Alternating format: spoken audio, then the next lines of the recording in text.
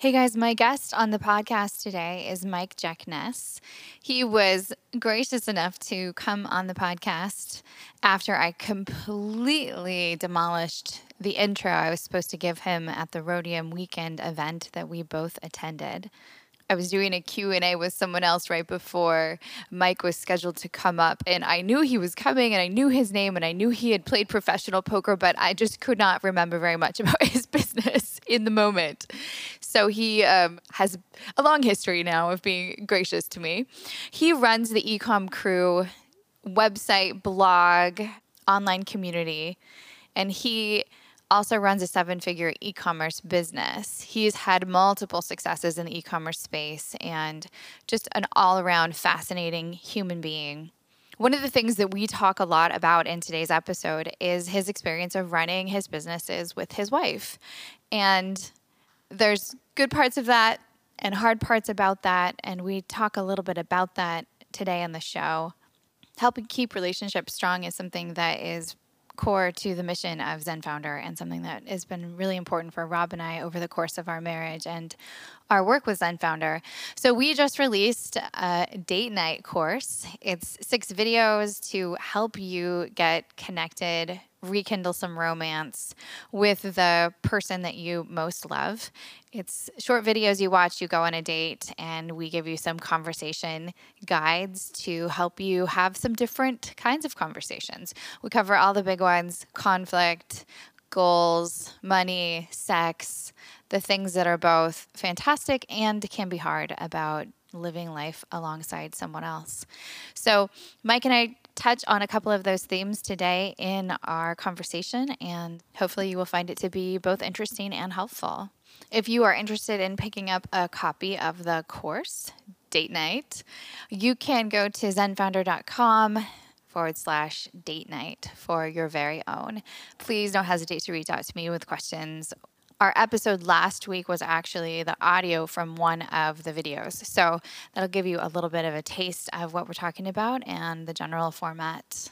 But for today, here is my conversation with Mike Jackness. We plan to talk through the issues faced by startup founders and the people close to them. That overused phrase, work-life balance. It is an amazingly focusing time. This is what we do, aside from our families, this is our whole work life. I'm also known as Dr. Wine. We know this is a little bit non-traditional. A little more zen in the startup life. Zen founder. Those days were a mental struggle. I have been stressed in the past, and I know that I will be in the future. A founder and his or her significant other would both get value from the episode. Hey, Mike, I'm so glad that we could finally schedule some time to do this podcast. I actually stood you up for the first recording, which I feel super sad about, but it happened. Life happened. Things happen. It's, life happens, as you say. Yeah, no, not a problem. I can't say your name. We discovered this earlier. Whenever I say your name, a certain Apple assistant thinks I'm saying her name. So I'll have to avoid saying your name, but thank you so much for having me on. My pleasure. I'm glad I get to say your name, which is good. Yes. So, Mike, we met at Rhodium weekend about a month ago, maybe a little more than a month ago now. And you are a big player in the e-commerce world. And there's obviously some overlap with that community and the Zen Founder community. So I know that you've done quite a lot of speaking, and you run the Ecom Crew and then host the E-commerce Fuel is the name of your... No. Ecom Crew. Yeah, ECOMCREW. Yep. Okay. I wasn't sure if your podcast had a different name than your... No, we kept it all the same, but I am speaking with you at E-commerce Fuel. So if anyone's coming to E-commerce Fuel Live, I encourage you to reach out to either one of us. Be happy to chat with you. We'll be there in person together at the same time, yes. The same place. So what is your latest business? You've had a few. What are you working on more recently? We've been trying to focus on e-commerce the past 5 years. I've gotten better. I still have a problem with this, but I think the typical entrepreneur has a shiny object syndrome or the squirrel disease, whatever you want to call it. And it's certainly been a problem for me over the years. So when we got into e-commerce, I'm like, we're gonna stay focused as much as we can on just e-commerce. And I've justified some of the things that we've done and gotten into in my mind by saying there's still e-commerce. So we have 4 different e-commerce brands now, which is probably too many. And we also run a blog and a podcast and information site and courses about e-commerce, which is probably more than we need to be doing. But I can say at least it's all focused around e-commerce. Why do so many different things? Do you get an idea and you run with it? You see an opportunity and run with it? Like how does that happen to you that you end up having all of these different facets to your business? Again, I think I don't know if it's all entrepreneurs, but I definitely know a lot of entrepreneurs that have this problem of the thing that they're currently working on becomes boring, I guess is probably the best word, or less intriguing. It's easy to come up with more thoughts of other things and get distracted and think that next thing is going to be the be all end all thing that's going to make the difference in your life or whatever it might be. And the reality is if you spent more time just working on what you're already working on, it probably would turn out better, but it doesn't have that dopamine hit that doing something new has. So you do that and then you realize that there's probably, you've gone to professional training. There's probably some actual word for this after you get into something you realize that you probably shouldn't have, or you got too much going on and you have like the ramifications of that has a negative feeling to it. So it's an endless cycle. It sounds a little bit like a lesson you've learned from experience. Yes. Yes. Has there been a point when all of the shiny things have become too much? Yeah, and typically what ends up happening is that's the burnout part of the equation, which I definitely have felt that quite a bit more lately. It seems to be like 5 to 7 year cycles for me. At some point you end up just getting burnt out from it because you're running at full speed for an extended period of time, and at some point it just becomes difficult, to kind of sustain that, and it also becomes less exciting because for me, it's typically at a point where it really comes to a head for me is where I figured out like how to get a business to the level that we're at. And then it's like less interesting because now to continue to grow, it's just trying to do the same thing, but just do more of it. And so for me, that becomes, it's so stupid because the whole idea of getting into business is supposedly to make money. But for me, it's the other aspects of it that I enjoy the most. But when you are trying to do those aspects so much with so many different business entities at a time, that's creating some burnout for you. Yeah, I didn't say that this made sense. That's what that's happening. I'm just clarifying. What does burnout feel like for you? Like what are the moments when you're like, oh, like I'm fried or I'm burnt out? I just don't want to come in the office or be dealing with it anymore. Like dread and avoidance. Yeah, I think that's probably the best way to put it. I haven't dealt with that in a while, but I can start to feel it creeping in a little bit with this business now, just because it's kind of at that mature state. And again, we've kind of figured things out. And then also what ends up happening in a lot of these types of mature state, more mature state businesses is the number of problems start to like exceed the number of things that you're doing new and exciting. Cause like, again, you're trying to keep the business on more of a even keel and just kind of stick to the plan. But then there's like all the outside factors of things that become a pain in the rump. You got someone like we sell e-commerce, so someone copying your product and having to like go through a lawsuit, let's say, or send legal letters, or a state wants to audit you for something, or technology is constantly changing. You're having to constantly deal with some of that stuff. So like what you've already done gets obsolete pretty quickly, and like so like the cycle of these types of things like come more fast and furious than when you were in the earlier stages, and it's just more of like a fun dorm room type project, and the atmosphere is very different. Employees is another big one, by the way, that I wanted to throw in there. Yeah. Yeah, I was gonna ask about that because I think that can be a sort of burnout tipping point for a lot of people. They love the work, they love the technology, they love the marketing, they love sort of hacking it all together. But once you have other humans that are responsible, or you're responsible too, then that becomes not so fun very quickly. Yep. And that number for us right now is 15. So Okay. I had 66 employees at one of the companies I started back in 2004 at our peak. And for me, some people love that part of their business, but for me, like as much as I'm a people person, I do everything I can to make our employees happy. I think where I get burnt out is when they don't reciprocate that feeling back. Definitely, you get people that leave with no notice, or they feel like you're not treating them right, even though like a lot of it becomes youth and inexperience on their part. They don't realize like how good they might have it, things like that. And I also think it's a generational thing right now. Like some of the younger people just have a different outlook on things. So it definitely adds to the burnout factor. Just lots more variables, lots more like potential contingencies that are hard. When you begin to feel like the early creepings in of burnout, are there things that you've learned over the years that are really helpful to you that you're like, okay, I'm starting to feel this way, therefore I need to make X change in my life or adjust my work in a certain way? I have not figured out a good way to do this yet. This is it, the thing that's tough about situational things in life is that they only come up so often, right? So it's like if it's something you're dealing with every day, it's easier to adapt and understand yourself and how to correct for these things. But if it's something that only comes up once every 5 to 7 years, Right. it's hard to know the perfect way to deal with that. So this is, I think, trip number 3 on this merry-go-round, and we'll see how that goes this time if I can make any improvements.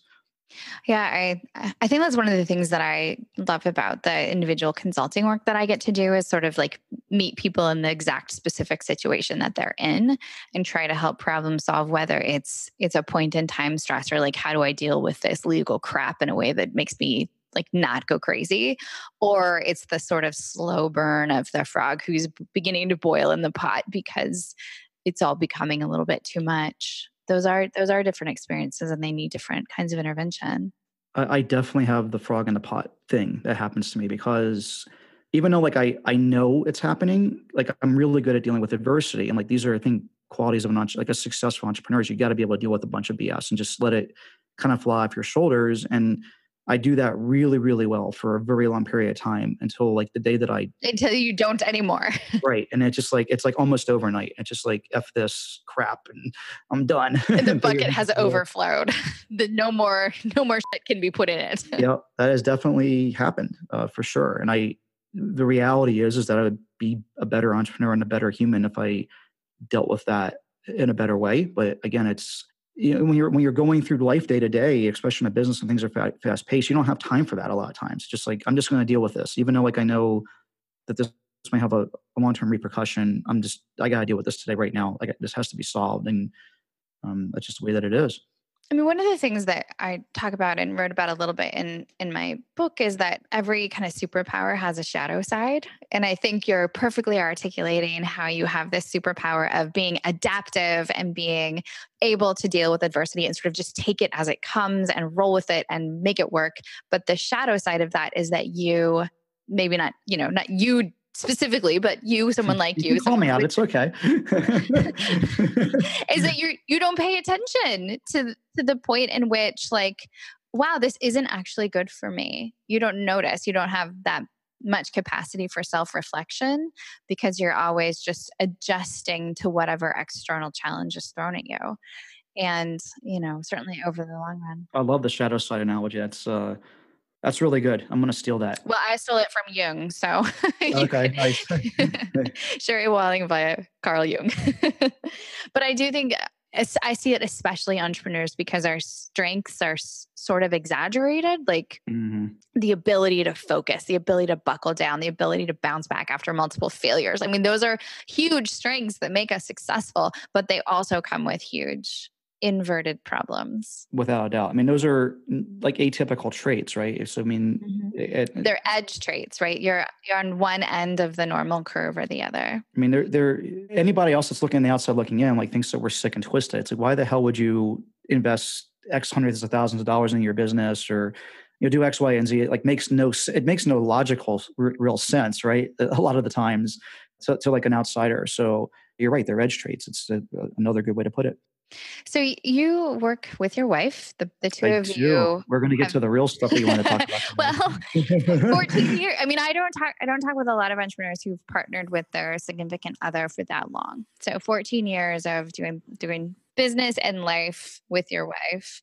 Yeah. I'm actually curious about the burnout piece. Does that happen for the two of you at the same time? Do you take turns? Is she superhuman and never gets burnt out? Like, how do you deal with the burnout in the marriage and business partnership? It's tough. I mean, I don't like, I'm at a period right now where I don't know how we've dealt with it or how to deal with it in some cases, because it's definitely been an interesting ride. And the thing that's interesting is this like the third thing that we've done together, and the other two we never had any any real issues with it, like at all. Like, I mean, that I can't even think of even a single small thing that came up that was a challenge.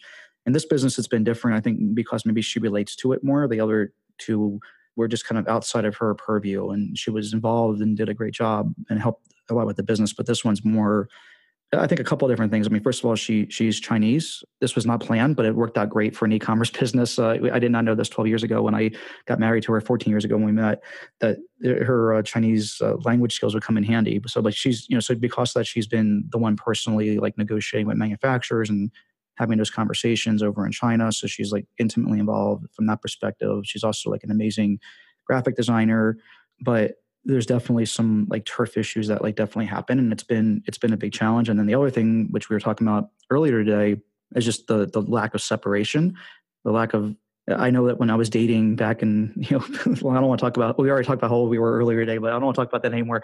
Back in the old days when I would actually date. And even though I was an entrepreneur, or I would go to work, I would, go be away from my girlfriend for hours at a time, 8 to 10 hours or whatever. And then come home, and you'd have 2 or 3 hours to look forward to being with that person. And, things are very different when it's been 12, basically nonstop, or 14 nonstop years almost since 2004. So it's been 14 years almost to the day actually since we started doing this. And it's definitely had taken its toll for sure. Yeah. It's a lot of time, and it's hard to grow together as humans at the same pace, at the same like sort of schedule, right? Like, yeah, I think one of the things that I valued about having a different kind of career than Rob is that I can have a part of my life where I can grow individually and separately, and then bring that back into the relationship. And I think that definitely is important. Unfortunately, we missed that step.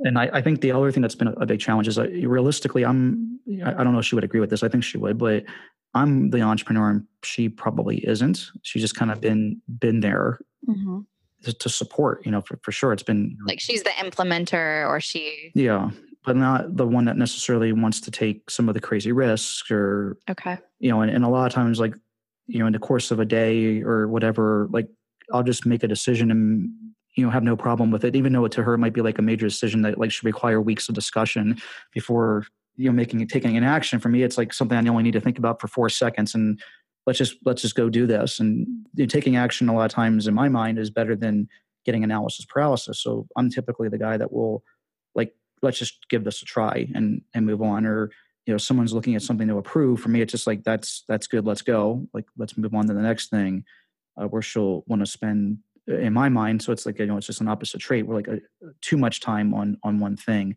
that isn't necessarily going to move the needle for the business. So we have conflict with stuff like that. Yeah.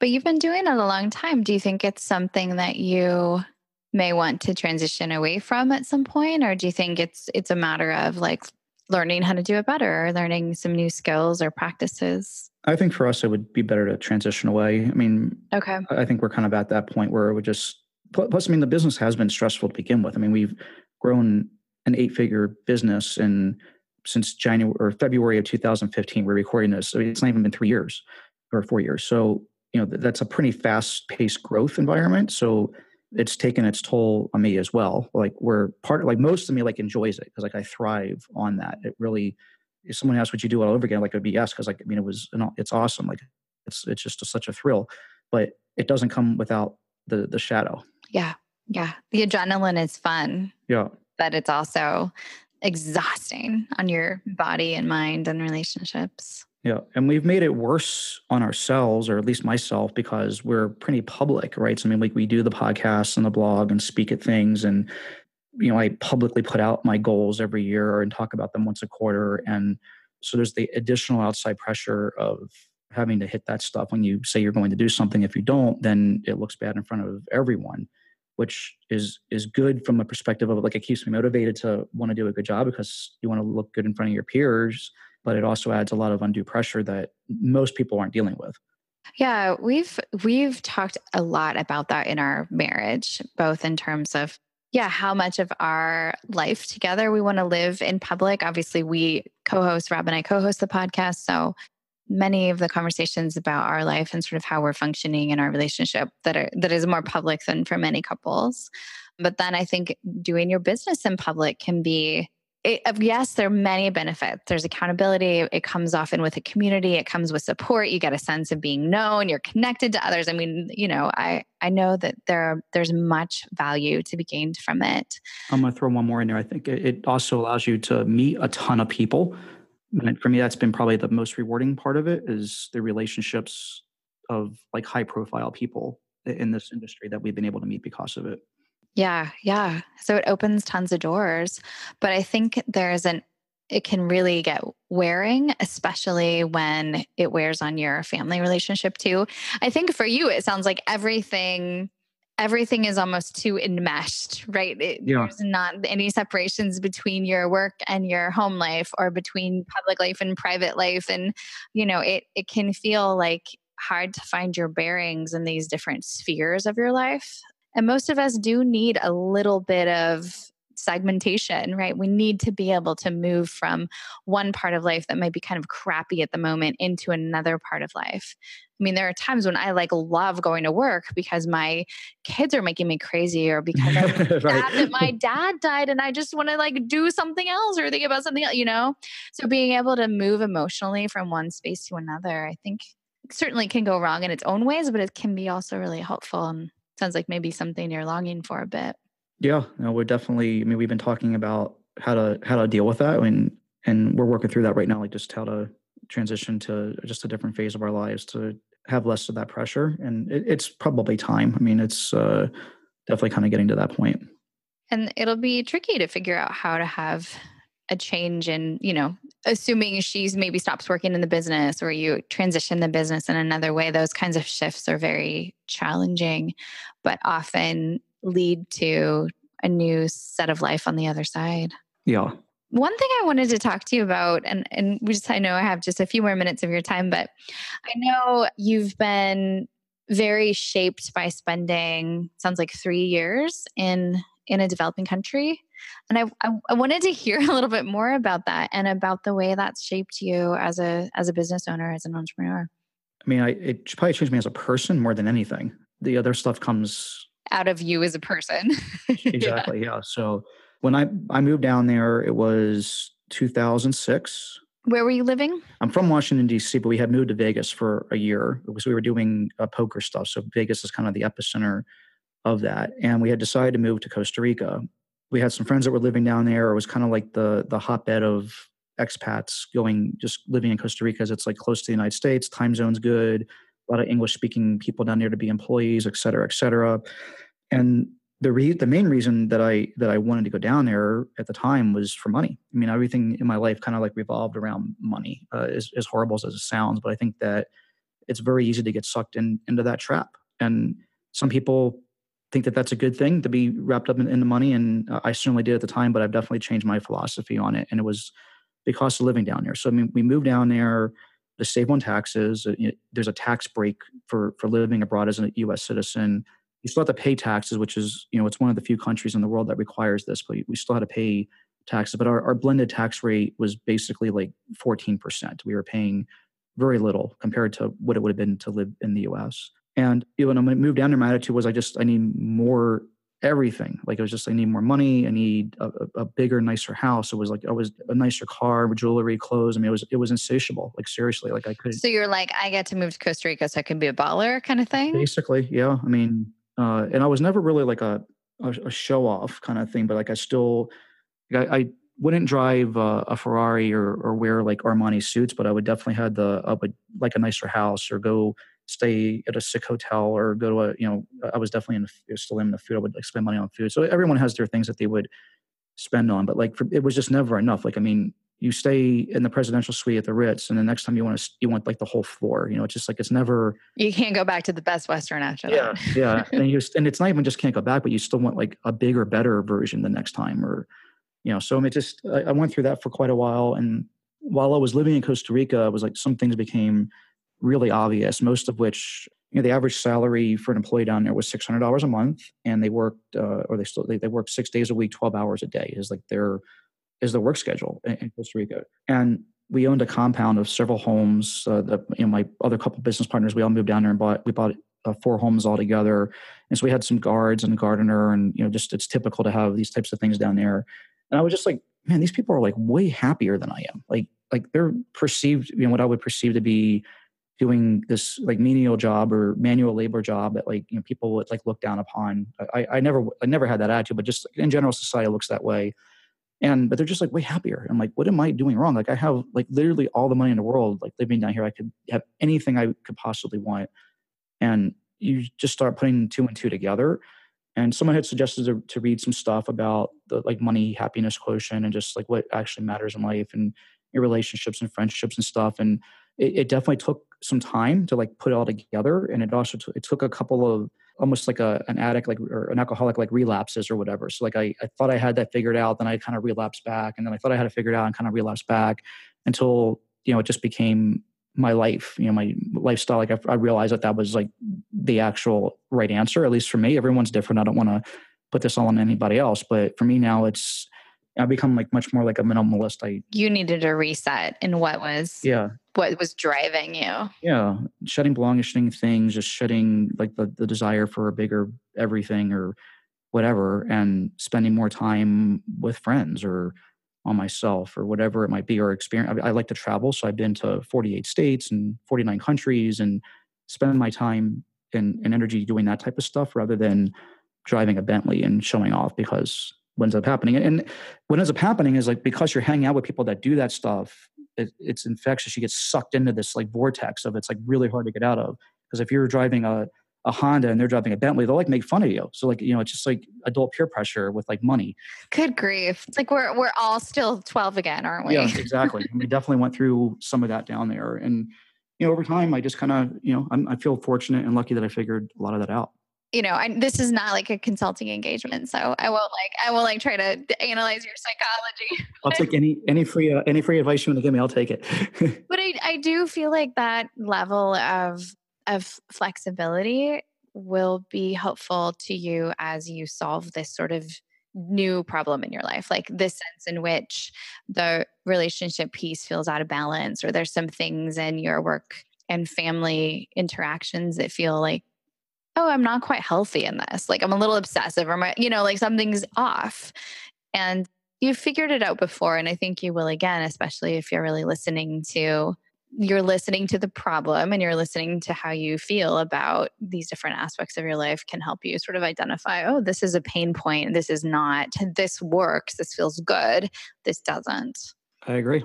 Yeah, I'm hopeful for you. And obviously you've had a tremendous amount of success, and 14 years of being like elbow to elbow with your significant other and having amazing success in your e-commerce businesses is something to be applauded. And then maybe changed if it's not working anymore. Yeah, I think, you change one aspect to help with the other. It's all like kind of a pendulum or, whatever. And a seesaw probably be a better analogy, but I think that we need to take a little bit off the business side of the seesaw and put it into the other parts of our life, right?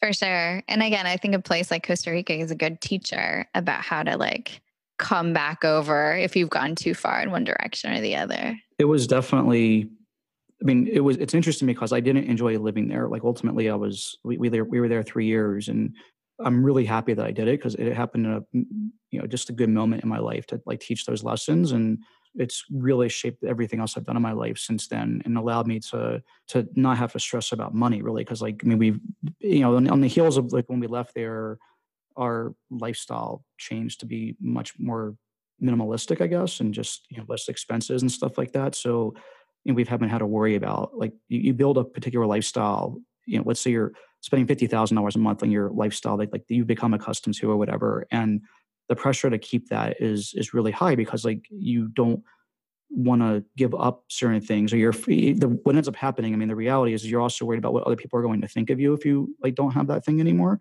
And so like when I got over that type of stuff, it made a big positive impact on my life. That's awesome. I'm glad for you for that.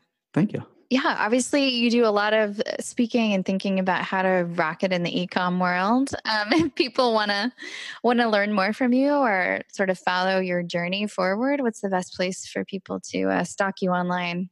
Yeah, that's everyone stalks everybody nowadays, right? So it's Ecom Crew, ECOMCREW.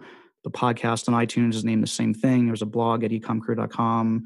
We have courses. We have a bunch of free courses as well, ecomcrew.com/free. If you want to email me, support@ecomcrew.com is probably the best place. That way my assistant will actually make sure I get it because I'm bad with email. So Ecom Crew is your deal. Okay. I won't get it wrong the next time I see you. Look, yeah, that was a funny thing. I didn't bring that up. I was going to make fun of you about that on the, well, not make fun of you, just razz you a little bit. That's just like how my personality is about the intro at Rhodium Weekend, but I didn't do that. So the backstory for those of you who are not, Mike and I were both at the same event, and I was emceeing the event, and it was my first time emceeing event or co-emceeing with my friend Jason. And there were a number of intros that I just bombed. You're like, what's your name again? Oh yeah. Okay. So yours was the worst. It was pretty fun. I felt bad. I was like, oh my gosh. Yeah, because I can tell that you were feeling bad about it. I'm like, don't feel bad. Like I've had people call me way worse. Like it's not a big deal. Anyway, I didn't forget your name, but all I could remember was your Mike, and you used to play professional poker, right? I had no concept of what your actual business was. Yeah, it's like, what the hell do you do again? It was because I left my notes in the back of the room. It's like, why are you here? Why are you talking to us? Like, we don't do anything with poker here. So yeah, ladies and gentlemen, if you're looking for an MC for your next event, I will definitely forget all of I almost said your name. I almost screwed up because the assistant wouldn't have gone up. But like, they should get you because now you're seasoned and experienced. There you go. I have done all of my mistakes already, I'm sure. All right, Mike. Well, thanks so much for your time. And it's been fun spending a chunk of the afternoon with you. Thank you. It was a blast. And we'll see you in New Orleans at E-Commerce Fuel Live. Absolutely. And if you are listening and you are going, then please do shout out and come say hi to us. All right, as we go into the holiday season, I know you are all looking for fantastic gifts for the person that you love. Please consider the gift of time. 6 dates, 6 evenings, afternoons, mornings, whatever, set aside for focused conversation about the things that matter most in your relationship. So if you're interested in checking that out, you can go to zenfounder.com/date night. And feel free to sign up for our mailing list while you're there. I promise I don't send a lot of things, but I try to circulate some good content and material that really helps you in your life as an entrepreneur or the significant other of one. Thanks for listening to Zen Founder.